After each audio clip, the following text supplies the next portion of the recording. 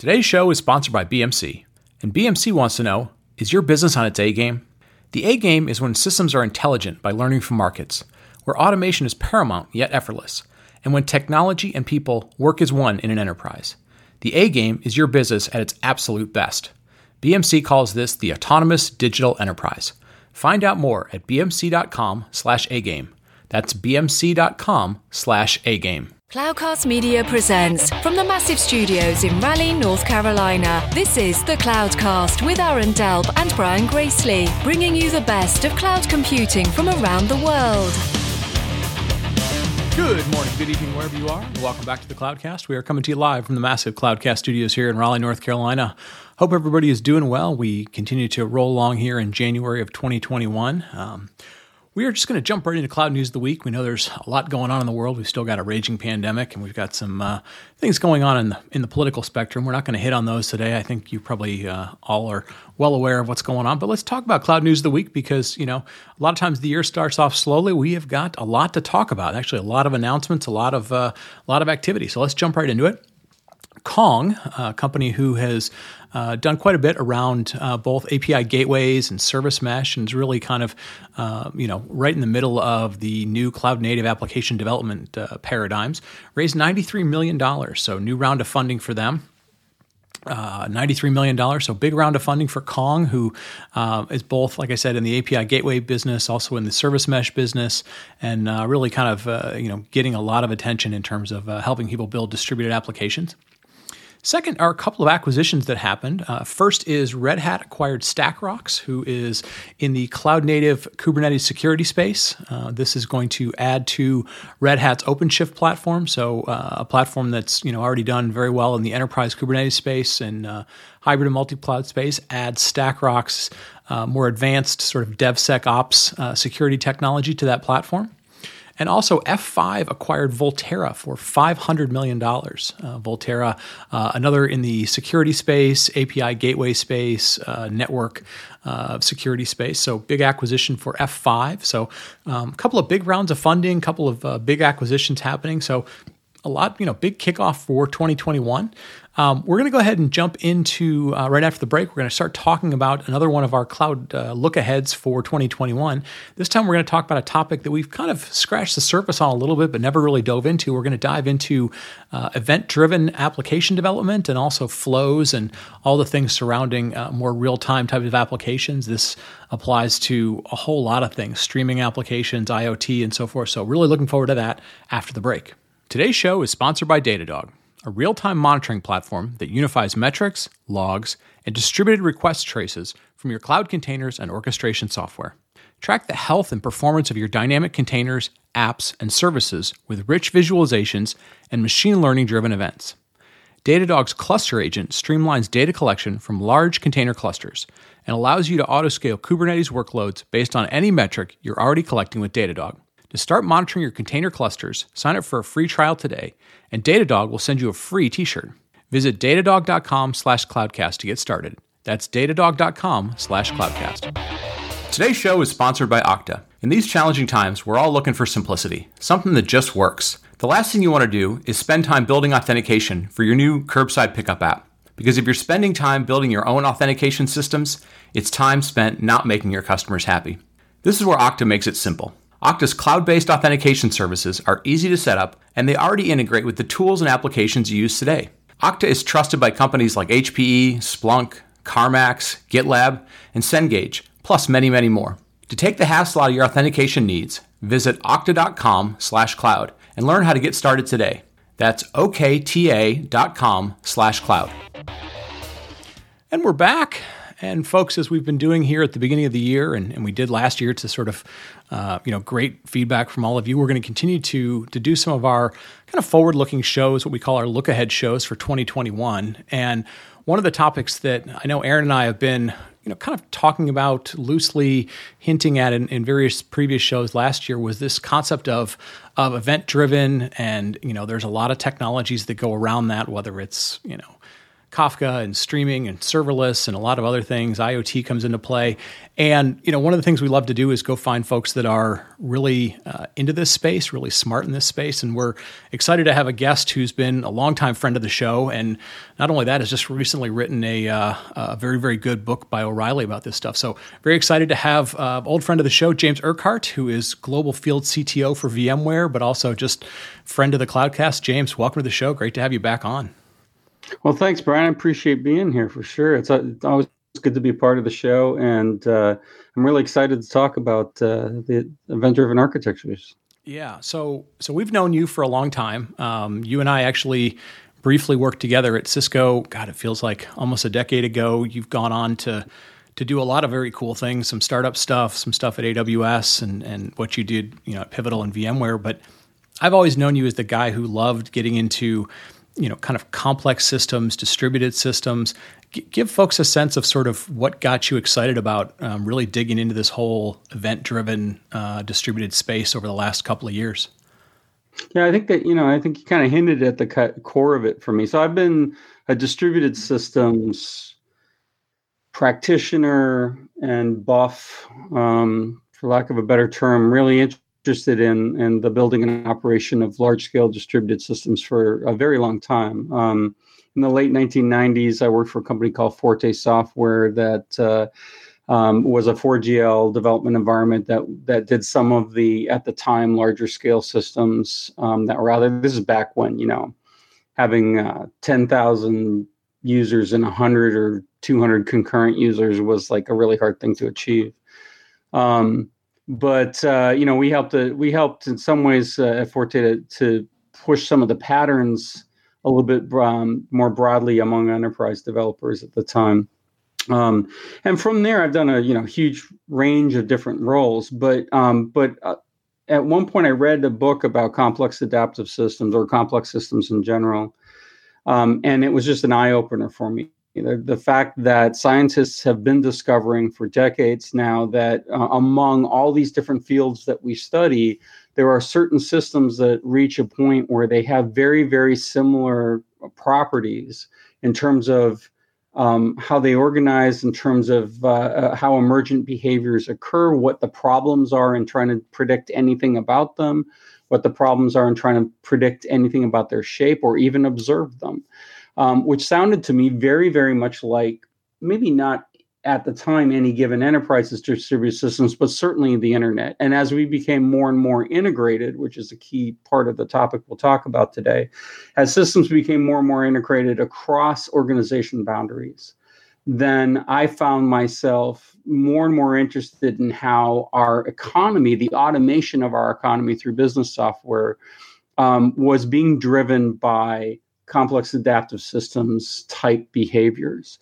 And there's a myriad of them that we can talk about. So, and it served me well. I have to say, for folks that may not spend a lot of time thinking about complex systems or what that means or what scientists have discovered about these systems and how they measure, I have to say that you should spend some time on it, because the observations and the ways of thinking about how how to organize, how systems organize, what you can and cannot do in terms of managing systems, has really turned out to be very valuable in terms of my own career, in terms of the advice that I give our customers and clients as well. Yeah, and we're gonna dig into a little bit of that. So let's kind of start at the beginning for anybody that's not super familiar with this concept of event-driven and flows and kind of the basics around it. Like, where did it come from? What does it do? And ultimately, like, why is it important for people building, important applications, right? Things that drive our economy, drive people's business. Right. So at the highest possible level, the space that we're talking about is really around real-time communication of things that are happening from one independent entity to another independent entity. And so an event, at its very simplest definition, is really a communication, a signal describing a state change. And that could be the creation of new state, that could be the change to an existing piece of state. But it's basically something that says, hey, the temperature changed by some delta, or there's a new there's a new speed that's being read from the front wheels of your car, or any number of other things. And so it's the core of what event-driven systems are is really around real-time state awareness and real-time situational awareness around state change. So the concept of event-driven systems have been around for a long time, right? The first messaging systems that were out there in the 1990s that were used by financial services companies and others to manage large amounts of traffic being communicated between systems. The first set of that stuff was really about event communication. We call them messages. There are messages that are used now that aren't so much about state change. So messaging has sort of broader, but the first messages that really mattered were about state change. And so this isn't, a new event-driven architectures aren't a new concept in their entirety, but what is new is that we are understanding and developing the scale and the capability of processing to handle massively large streams in time frames that work for having near real-time understanding and visibility of what's going on with the system, and being able to find the right thing to query for the right information at the right time, right? So whereas before, maybe if we knew that A needed to talk to B, we could set up that message connection and we could deal with that. And then messaging systems let us say, well, we know that A needs to publish to a topic and B needs to subscribe to that topic. So that's all great. So we can build a fairly static architecture that uses that communication system. But now the internet itself just means that there are many, many applications out there where you don't know when clients are going to connect or disconnect, or even data sources are going to connect and disconnect. So we're seeing this sort of ability now for systems to handle not only the flow of information and the processing of information through a stream, but also the connections and deconnections to the consumption of that stream at very, very large scales, at scales that really begin to change the story for things that have been done in business either by human action or by batch processing for a very long time. Yeah. And so that ability to see things in real time, I'll give you a quick story that kind of shows the impact of this. So when I worked at a company called Sosta that was acquired later by Akamai, that did real-time performance monitoring, so real user monitoring of browser interactions and the performance of browser interactions with customers. Mm-hmm. So RUM, or real user management, is really about collecting data from every browser interaction and every single load of every single element on a page in that interaction, collecting all that information and then storing it so that it can be analyzed as sort of a group with all the other interactions. And used to debug problems. But if you think about it, so our customers included some of the largest media companies out there.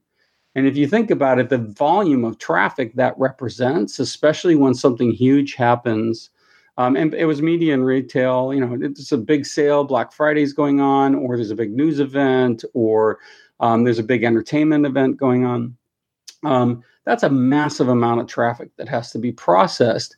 And what traditionally would happen in, say, the retail space is people would say, okay, well, we're going to do a campaign, and we're going to have our campaign tell, say, Google Analytics or some other system that we're using, maybe Adobe, have the sense of information specifically about the campaign. And then 24 hours after the campaign's done, we'll get our reports that tell us what all that information told us, right? So we can't do anything about the campaign while the campaign's running, but we can learn about the campaign after it's done.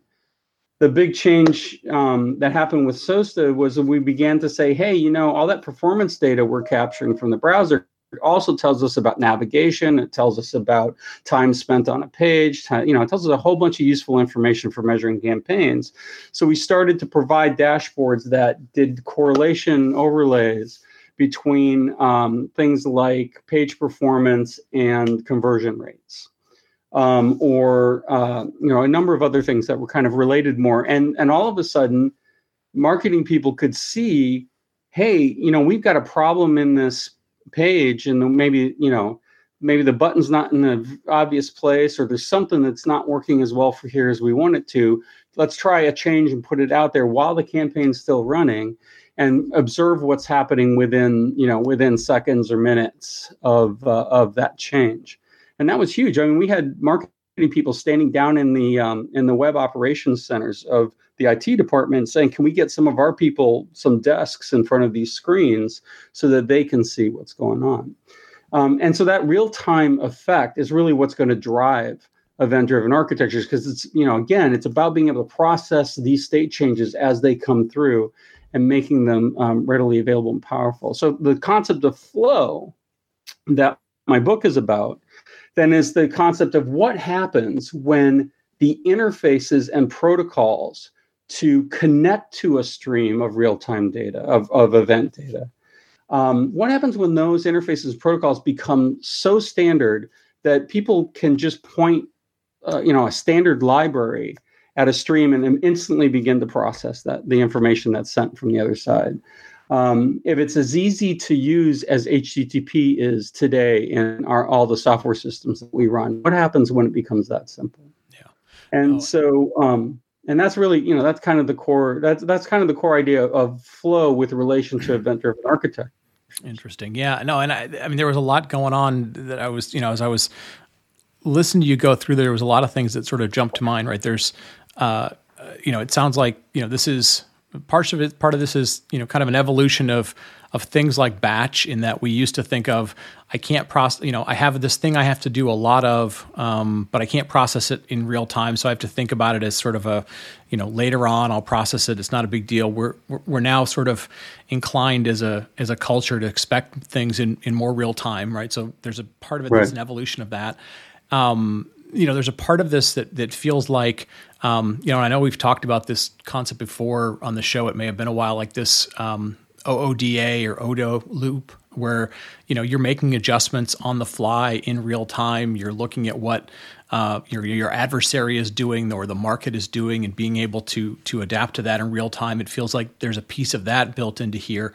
And then the other piece that I think is part of flows, but maybe I'm mistaken, is like there's also this concept that it doesn't all have to be real time. Like there's a piece of this could be, what if I want to replay this because I want to prepare for the next campaign? And so there's a lot of interesting elements of this that are, like you said, they're not completely new concepts, but the underlying technologies, the ability to process stuff has evolved such that we can now think about it in new ways. Yeah, I think you're absolutely right. I mean, one of the things that in one of the chapters of the book, towards the last chapter, is about sort of picking apart what you can do today to prepare for this future, where connecting to streams is super simple and cheap to do. And a big part of that is choosing what form of stream processing you want to do, right? And so to your point, there are forms of stream processing where memory is incredibly important, where the ability to go back and replay is something that's really, really valuable. There are forms of processing that are, frankly, they don't scale as well, but they're frankly two-way conversations between two entities that have to know about each other and know how to communicate with each other. And then there's the other, far end extremes are really sort of some of the things you're starting to see with things like Swim.ai and some of the other in-memory processing stuff that can happen out there, where you can just build a full digital twin model of your environment, of a very large scale environment, and be able to apply a number of basically adaptive reasoning technology to how those agents interact with each other and what actions they take when they see certain state changes happening in their neighbors or in their, in systems that they're tending to, or whatever it may be. And, I'm told of systems now where, like, entire major cell phone network companies have every single cell phone on every single every single tower and every single, transmitter and receiver involved in their network, modeled in a single model in a way that they can very quickly understand and affect the ways that these systems work with each other and find and identify potential issues well before they become something that's noticeable by the end customer. And so that kind of processing, where the state of your system, of a large scale system, very, very quickly in memory, doesn't tend to go back and look at the past as much, but it's super duper powerful, right? In being able to build, say, AI rule sets that the agents can use that can very quickly kind of determine what do I do if I see pattern X occur in, at a given time. And, another good example of that is like traffic management systems in a large city. How do you make sure the intersections are actually fairly optimal in the way that they're allowing traffic through those intersections? And you can build some really powerful technologies around that were not possible. And frankly, when you were just looking at, each action is a data stream, is a series of steps that the data has to go through from beginning to end to get to an end outcome, right? This is something where the system sort of builds an emergent behavior out of the behavior of the agents underneath. So it's a broad set of stuff that's out there. I have a model that Clemens Vasters, who's sort of the chief messaging services architect at Microsoft Azure.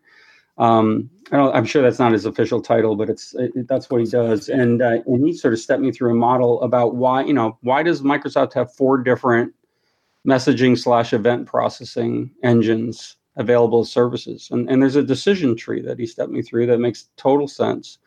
That says, if this is the case, then you should use A.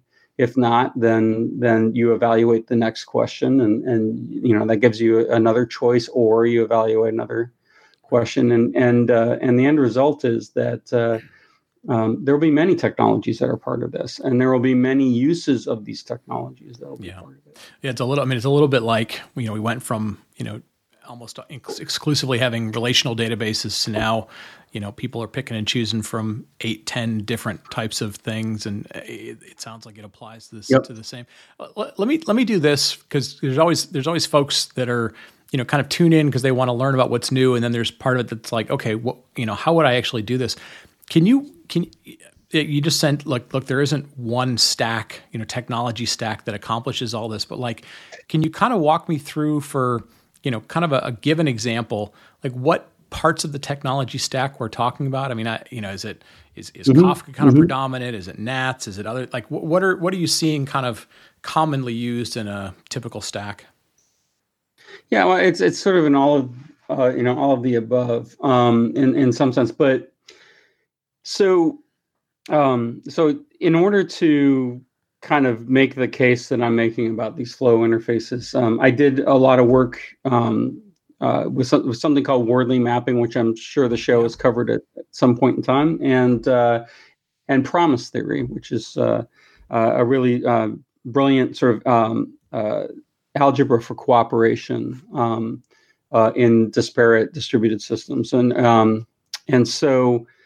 In using the two together, I was able to kind of identify, for the purposes of the book, a set of 14 components that I argue are the makeup of what's needed for this flow concept, for this concept of these standard interfaces and everybody, easily connecting to event streams to come to fruition. And the key ones, the critical ones, are sinks or sources and sinks, right? So sources of data that generate new events, sinks, which are sort of final resting places that events will go in one way or another that sort of terminate a stream. And then in between, really the need for the connection itself, the ability, basically the ability to establish a connection with between a producer and a consumer, or an underlying set of agents working on behalf of the producer and the consumer, and then the processing and the queuing that's necessary in order for a flow to be maintained without having either overwhelming consumers with flow with information and losing data that way, or losing memory if memory is important to you, right? Losing the history of events that have occurred if that's important to you. And so processors, queues, sources, sinks, and the connection are really the baseline of what makes up a flow environment. So in the processor section, in the queue section, I would say that the kind of the real big players right now are in general are sort of the message queue and message bus folks are sort of the place that people go to when they think about event processing, but the major cloud providers have come in and disrupted that completely. So where you see the more modern applications being built are largely Amazon, Microsoft, and Google with the sets of services they have for the different use cases that are readily available to be consumed on demand. Kafka is an important exception to that, meaning they are also a major player, absolutely, in the space. I think, and I just kind of throw out there that I think there's a danger with Kafka right now that people are attempting to put types of processing and do types of processing with Kafka that would be better served by a different model. But I think that will sort itself out as the market and other areas grow. And I think, so I think that's a fairly sophisticated, and then you've got this sort of growth of a combination of function as a service, things like Lambda, and even step functions, another AWS service that does more of a process-oriented view of how to handle an event. And then, so you've got those kinds of things. And then also sort of the low code, no code space is starting to have some event specific technologies that are out there. Vantic is one that stands out for me fairly quickly as something that allows you to kind of put together processing for a flow without having to write a ton of code.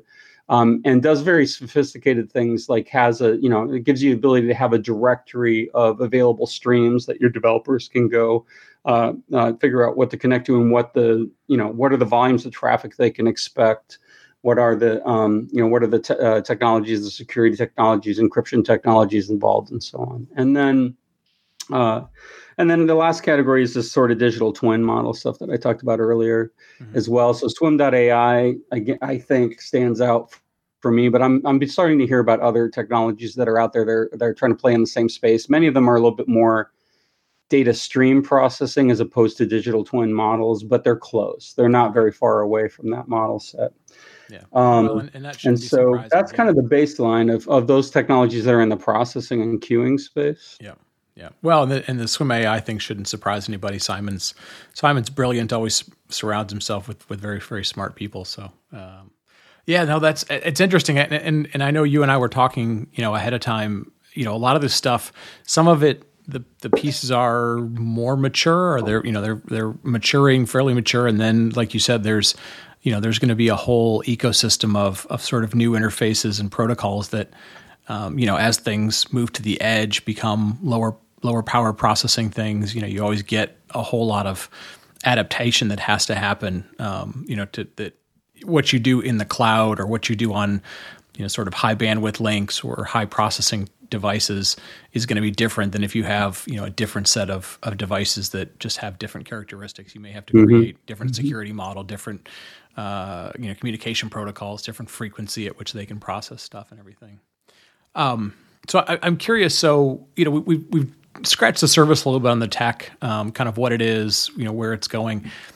As you talk to business leaders, like sometimes when I find that when I talk to new, I talk to business leader about new stuff, you kind of have to boil it down to something simple, right? So like, cloud made IT sort of self-service, serverless came along years later and sort of said, hey, you don't really have to think about operations anymore. It's sort of built in. Like, what do you find is sort of the elevator pitch that you might make to a business executive as to why this event-driven, flow-based stuff is really important and significant change? Yeah, it's two elements. One is the real-time story, right? So get rid of overnight batch processing of stuff where if you had the information that day, you could actually take advantage of it and do more, right? So that's one piece of it for sure. But I said the other part of it too is I did a blog post more than 10 years ago now about the kind of contrasting composable systems with contextual systems. So I'll start with sort of the contextual systems are systems that the platform defines the process by which things happen and then provides mechanisms where you can plug in your specific decision, your specific customization at specific points in that overall flow and process. So it says, this is step 1, step 2, step 3, and then you can say, okay, this is what I want to do in step 1. This is what I want to do at step 2. But the platform defines how the information flows through all those different steps that are going to happen. Contextual systems are a little bit more like the Linux command line and piping, where you have a bunch of small components that do certain things very, very well, and you're able to string them together in a myriad of different ways and pass consistent information, in between, in a way that each component knows how to process the input that comes in. Even if it's blind to the meaning of that input, it knows how to process it, and then it knows how to output it so that it can be consumed by the next thing that you chain together. And so the other piece of this to me that I think is really important is that ability to say, we are able to now sort of say, let's stack the next thing on the chain without having to revise and modify the application, the components that are earlier in the chain. That we can actually take pre-built elements and decide how to put them together. And when I say pre-built, it could be something that's custom within a certain organization. It could be, I believe, a growing market of services and capabilities that will be built on top of Flow, that will enable for crazy levels of new processing. Imagine this, right now when people outsource something in the business, they usually outsource an entire process, right? They usually outsource, HR payroll. They outsource, in manufacturing, you may outsource the design confirmation portion of your, say you have a printing shop or a printed circuit board shop or something. Imagine if you could actually just outsource the specific commodity steps of a process while maintaining the process and running the process yourself, so that instead of outsourcing all of payroll and sort of handing off massive amounts of information to somebody who you have to adapt to their process as they go, you could say, you know what, I want to outsource the tax verification steps. I want to outsource, obviously, the financial portion of it, the printing of the checks, but I want to keep in-house perhaps the ability to generate some content that gets added to the pay envelope or to the is sent alongside when the email that's sent whenever a direct deposit happens or whatever it may be. Yeah. So that ability to sort of begin to compose in a new way and in a more agile way is a big piece. Also, being able to include stuff that was too expensive to integrate with in the past is a really, really big one as well. So I do talk a fair amount about like the logistics industry and the trucking industry, and they've been digitizing like crazy. They're probably in some ways farther along in standardizing interfaces than many are. But the reason they are is because they have this huge problem in how do you coordinate, weather and road traffic and available capacity in the truck and availability of a driver and, the mechanical condition of the truck. How do you coordinate all of that to identify an opportunity to serve a customer that has a shipment that they want to take, say, from Toledo to Jacksonville, Florida, right? Right. And so that ability to sort of get that information in real time and be able to beat your competitors at making a decision that gets you the business is really going to be a big, big driver for a lot of this. And I think, to me, that's that granularity of that for a business, the real value proposition is going to be being able to serve your customers better and even anticipate their needs and faster and sooner and in a more real-time situation, while the cost of getting access to the information that allows you to do that goes down. Yep. And it becomes much simpler and much cheaper, both from a technology development perspective and from potentially from the cost of the data itself, from anybody who is charging for access to the data, that those costs will begin to find a market presence that will make that very cost effective. So That's what I would say is kind of the key business driver there. It's a change from this idea that we have to do everything very large grain and with a lot of planning on how we integrate with other businesses. And where we can proactively say, instead of saying, hey, we have an API, let's go convince people to write to our API, you can very proactively go out there and go, hey, I just want, you know what, I want to go get that data. If they make it available to me, I want to just go ahead and receive it. It doesn't replace APIs. It doesn't replace, I think it replaces very little in what we do today besides batch processing. Yeah, no, but it does add a tremendous amount of flexibility to how you can, and speed to how quickly you can respond to customer needs and a variety of other factors. Right. One last question, I'll let you go because I know we're going to kind of run out of time here a little bit. We've covered a lot of sort of the, why it's important, what is it? For anybody who's like, okay, this is really kind of piqued my interest.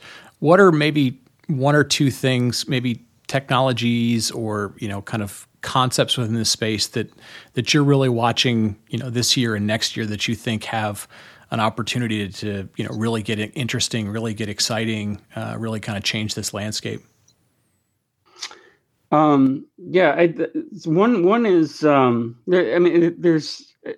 there's a lot going on in the standards world that I think is worth watching. So the number one thing I always tell people about, if you're really interested in flow, go pay attention to the cloud event specification that's about to reach its. It's been out as version 1 since last November, and I think they're very close to getting it sort of a 1.1 out if they haven't already done that. Which is being adopted quickly by not only cloud providers, although I think AWS is a little slower than I would have expected them to be, but you see it in Azure already, you see it in Google Cloud already. You also see it in things like the CI, Kubernetes-friendly CI environment, Tekton. You see it, a number of other places that are emitting cloud event capability. It's not the winner by any means, but it's defined really well for this purpose, and it has a good chance. It's basically a metadata standard format so you can describe the context in which a payload describes an event. And it's so that's one area that I always point to. And another area that I think is really exciting is there are a couple of companies out there that are working on interesting ways of changing the way the internet works to support these kinds of connections. One is, so you talked about Nats.io. Derek Collison, one of the creators of Nats.io, has a company called Synadia that is very interestingly kind of putting together a underlying infrastructure for either network service providers or for others to essentially put together a simple way to connect to streams globally.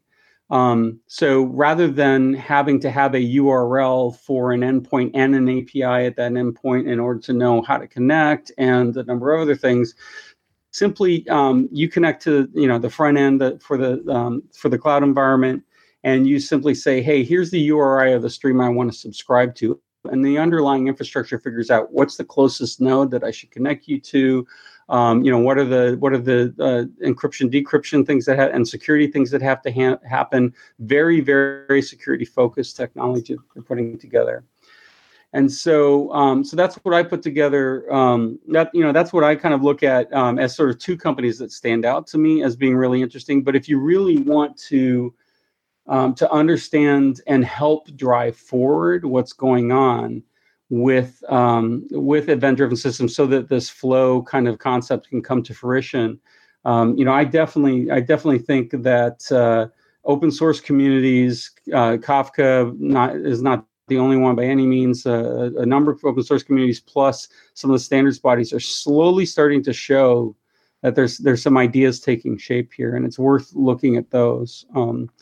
And one last thing I'll say about that is also, if you're in an industry association of some sort, one of the hardest problems in this flow problem is that the payload formats are going to have to be are also going to have to be standardized, or should, are likely to be standardized in order to make them simpler to consume for very common transactions within a given industry, right? So my guess is that much like the way EDI worked, much the way that financial services exchange protocols worked, we're going to find that industries are going to come together and define data formats that work really well as, say, a cloud event payload, or as an MQTT payload, or whatever it may be, so that others in the industry don't even have to write code in order to be able to process that data. Right? There'll be readily available libraries to make handling that data, or even applications to make handling that data easily. So,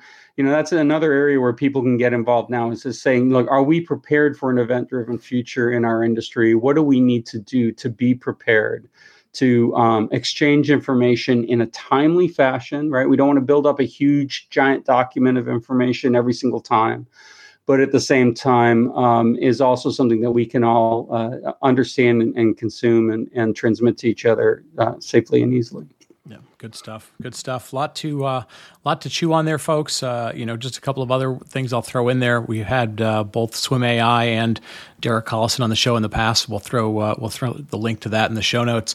James, real quick before I let you go, give a quick plug for the book. I know everything I've ever seen you write is incredibly well thought through. So give us the name of the book, where people can find it, and probably most importantly, how they can reach out to you if they have questions.